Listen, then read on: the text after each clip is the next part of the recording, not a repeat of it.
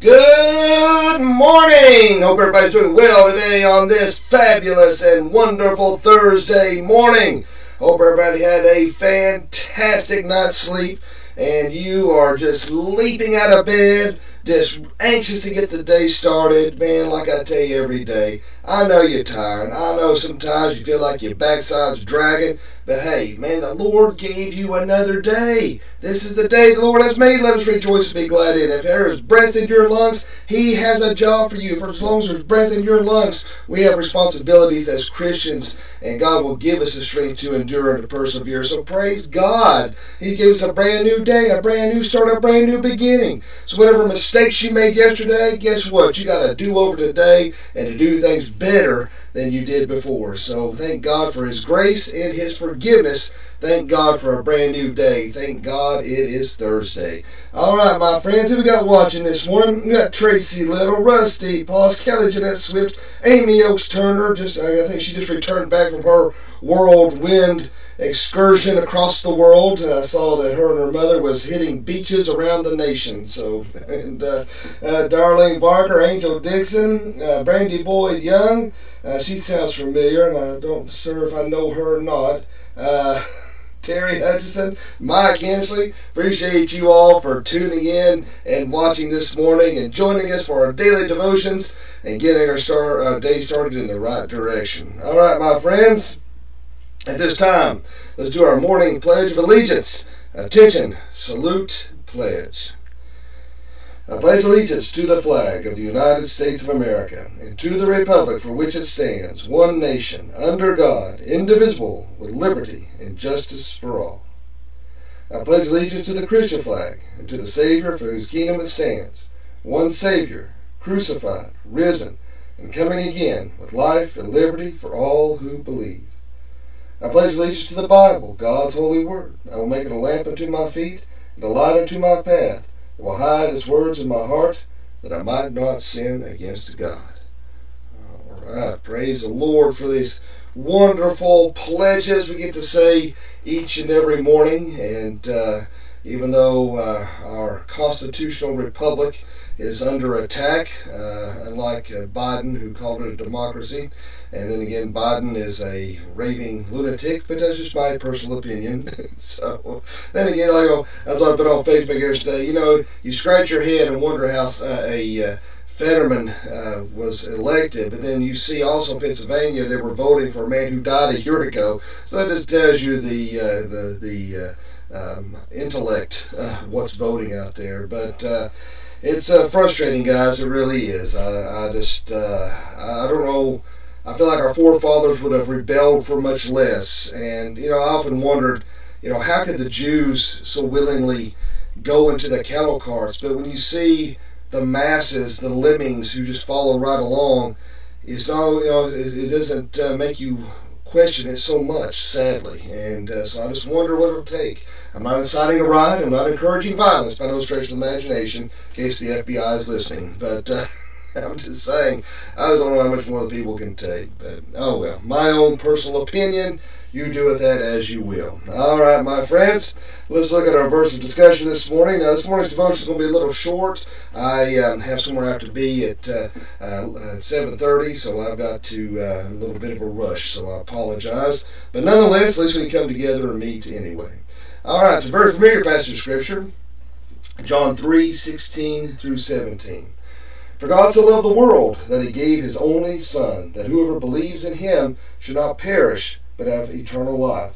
For God did not send His Son into the world to condemn the world, but in order that the world might be saved through Him.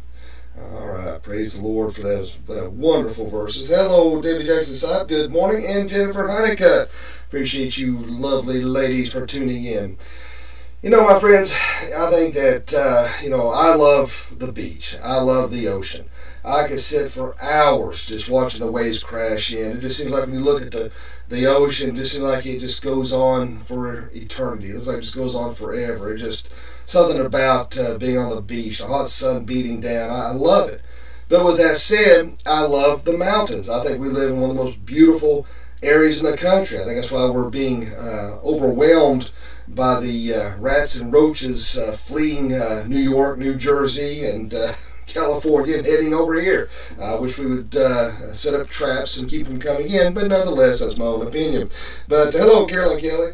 But maybe I was a bit harsh, but nonetheless, we live in a beautiful part of the world. There's a lot of beautiful places in our nation to visit. I always want to go to Yosemite, and I always want to see the Grand Canyon, and places that, just nature's wonders, if you will.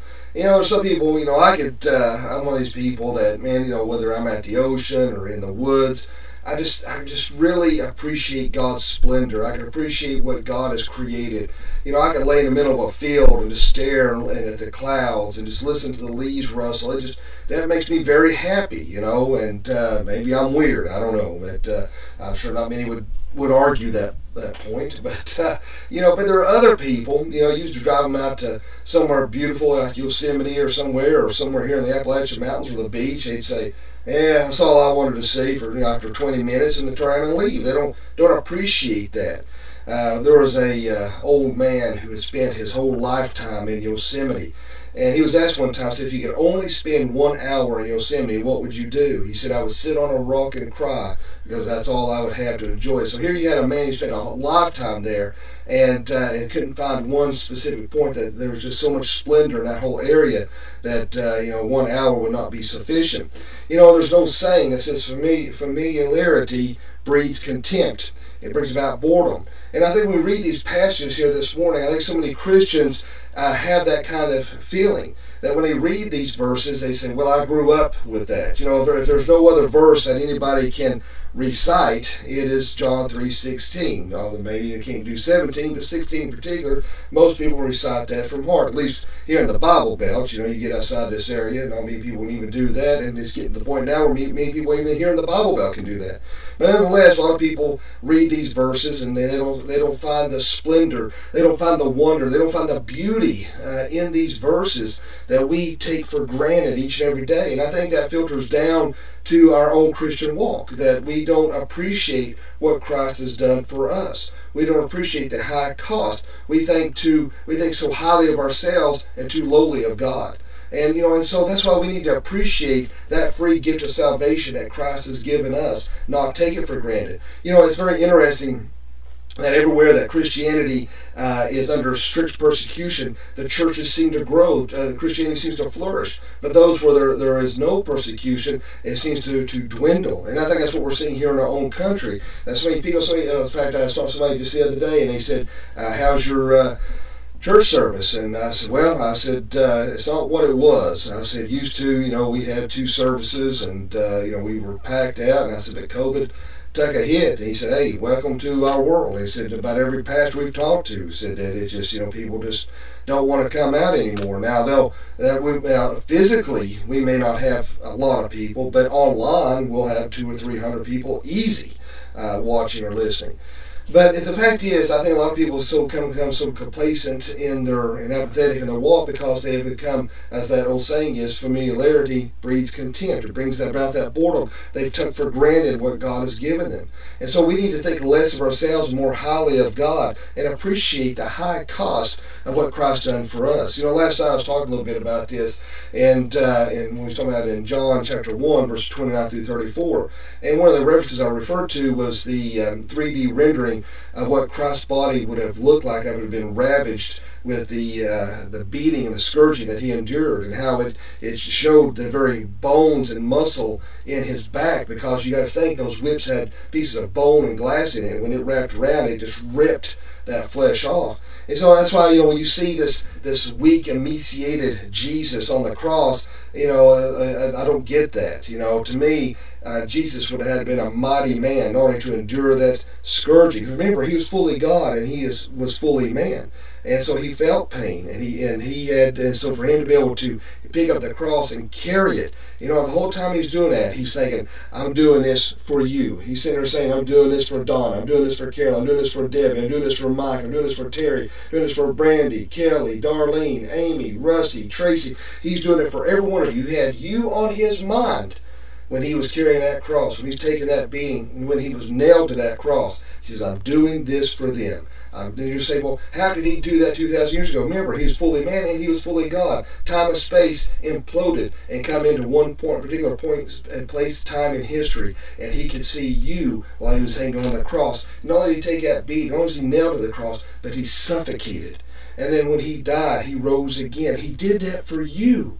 A very loving and wonderful God did that for you. Jesus did that for you. Now you may say, well, why can't God have simply just brushed away our sins? Well, because God is a holy and just God, and to simply just brush that away would have contaminated. It would have made God imperfect to do that. So as a holy God, he demanded that justice. He demanded that wrath for our sins, and Jesus Christ paid that debt. When we read these verses, it should invoke such emotion, it should invoke such wonder and splendor and awe that every time we read it, we're just like, oh my gosh, thank you, Jesus. Thank you, Jesus, for what you've done for me. Thank you for dying for me. Thank you for raising from the grave for me. Thank you for doing this for me, because he endured that for you. You know, if it was my kids, my wife, my parents, I would walk across broken glass. I'd crawl on broken glass. I would do whatever it took to make sure they were safe, they were secure, that they were okay. And if somebody like me who is evil can do that, how much wonder and splendor can that of a mighty God, Jesus Christ, can do for us? You know, that's another thing too. You know, the Christ's humanity was in play. And when he was tempted beyond anything that we could ever imagine. There's a whole other level of temptation that Jesus had to endure. So that's why he is a God that is not separate from us, but can relate to us, so that we are going through those times of trials, going through those times of tribulation, going through those temptations. He can relate, he can understand, and that's why he is merciful, and that's why he's forgiving, and that's why he is loving, so that we come to him and say, Lord, I messed up once again. He says, you know what you did was wrong, but I love you and I forgive you. Now let's go on, let's try to do better the next time. You know, just like my kids, you know, I've probably spanked them maybe once or twice in their lives, but because I've tried to show them what my earthly daddy showed me, and that's forgiveness and understanding. Well, hey, we're all imperfect. That's what I've told my kids time and again. I say, you know, when you're out there in the world, I know what it's like to be a preacher's kid, and I know what it's like to have those temptations, and I know what it's like to have your buddies say, oh, you're just a goody-goody, or you worried about what daddy's going to say, you worried about what mommy's going to say. And I said, I'm going to tell you something. You tell them anything about what mommy and daddy says, it's because you want to please God. You want to please Jesus. That's why you refrain from drugs and alcohol and being promiscuous sexually, things like that, because you are doing it to please God. I said, you know what? I said, you're imperfect. You're going to mess up. You're going to make your mistakes. But the thing of it is, though, you try to live life as you're trying to please God. Don't you worry about mommy and daddy. You do what pleases God. And because I know what it's like. I've been there. I've done it. I wrote the book on it. And being a preacher's kid is a lot of pressure. It really is. And I hate it for them that they have to endure that as well. But here's the thing, my friends. We need to understand, when you read John 3:16 and 17, don't be flippant about it. Just go through it and say, oh, yeah, I know that verse. I know it from heart. Just go on about it. To really appreciate, just like I was talking about how I appreciate the splendor and the awe and the beauty of a beautiful sunset over the ocean or sunrise. You know, when times we go to the beach, sometimes I just sit out there on the balcony and just listen to those waves come crash again. You know, I'll be reading my Bible and praying in the mornings and just listen to the calm and the sweet and the quiet. I love that. You know, just like I like sitting on my front porch and be quiet and listen to the leaves rustle, or being up in the mountains hunting and just, you know, that's, you know, when it comes to hunting, you know, I enjoy the hunt, but I like just being up in the woods. I like getting up early in the morning, being in the woods. It's just peaceful and calm and wonderful, and an experience to be just you and the Lord. And, you know, so I can appreciate that. And just as much as we appreciate those wonderful natural things that God has created, let's appreciate the wonder and the beauty of these verses of John 3:16 and 17. For God so loved the world that he gave his only begotten Son, that whosoever believeth in him should not perish, but have everlasting life. That he didn't send his Son to the world to condemn the world. That's what's so wonderful and beautiful, but that the world through him might be saved. That's just these beautiful passages we need to really appreciate and to really take in and to be excited, to be encouraged about when we read those. And that should spur you on as a Christian in your excitement to serve Jesus Christ, because we owe him, people. We owe him everything. That's why we need to serve the Lord thy God with all of our heart, soul, mind, body, and being. Let's give our all to Jesus. Let's give our all to him today. Just like I said this morning, God has given you a brand new day. Let us rejoice and be glad in it, and let us serve him mightily. Let us appreciate what he has done for us. Let us pray. Dear Father, Lord, we just thank you, love you, and praise you. Lord, thank you so much for your grace and your mercy. Help us each and every day to serve you well, to do your good work. Help us, Lord Jesus, to appreciate these verses and every passage in the Bible. Help us never take for granted. Let us not ever be bored with your word or with our walk with you. Help us, Lord, to be on fire, to be spurred on, to be excited for the things of Jesus Christ. Lord, if anyone watching and listening this morning that doesn't know you, let them pray this prayer. Dear God, forgive me of all my sins. Jesus, I know you died on the cross for me. I know you rose from the grave for me. Come into my heart and save me. Fill me with your Holy Spirit. Lord, be with all my brothers and sisters of Christ who are watching and listening this morning. Watch over, guide, protect them. Keep them safe and well as they're going out and coming in. Be with our children, our spouses, who are going to school, work, or play. Put a holy hedge about them. Keep them safe and well. Bring them home safely. And Lord, help us all to be excited, be on fire. And Lord Jesus, let us be a light in this world of darkness. And let us have a Holy Spirit fire that will sweep this nation. In Jesus' name I pray. Amen. Well, my friends, I do appreciate you all for watching. Appreciate you all for tuning in. And Donna Taylor, if your granddaughter Haley is watching, tell her I said good morning. And I do hope everybody has a great day today, a fantabulous day. And remember, live each day as if it were your last, because one day it will be. Thanks for watching, and God bless.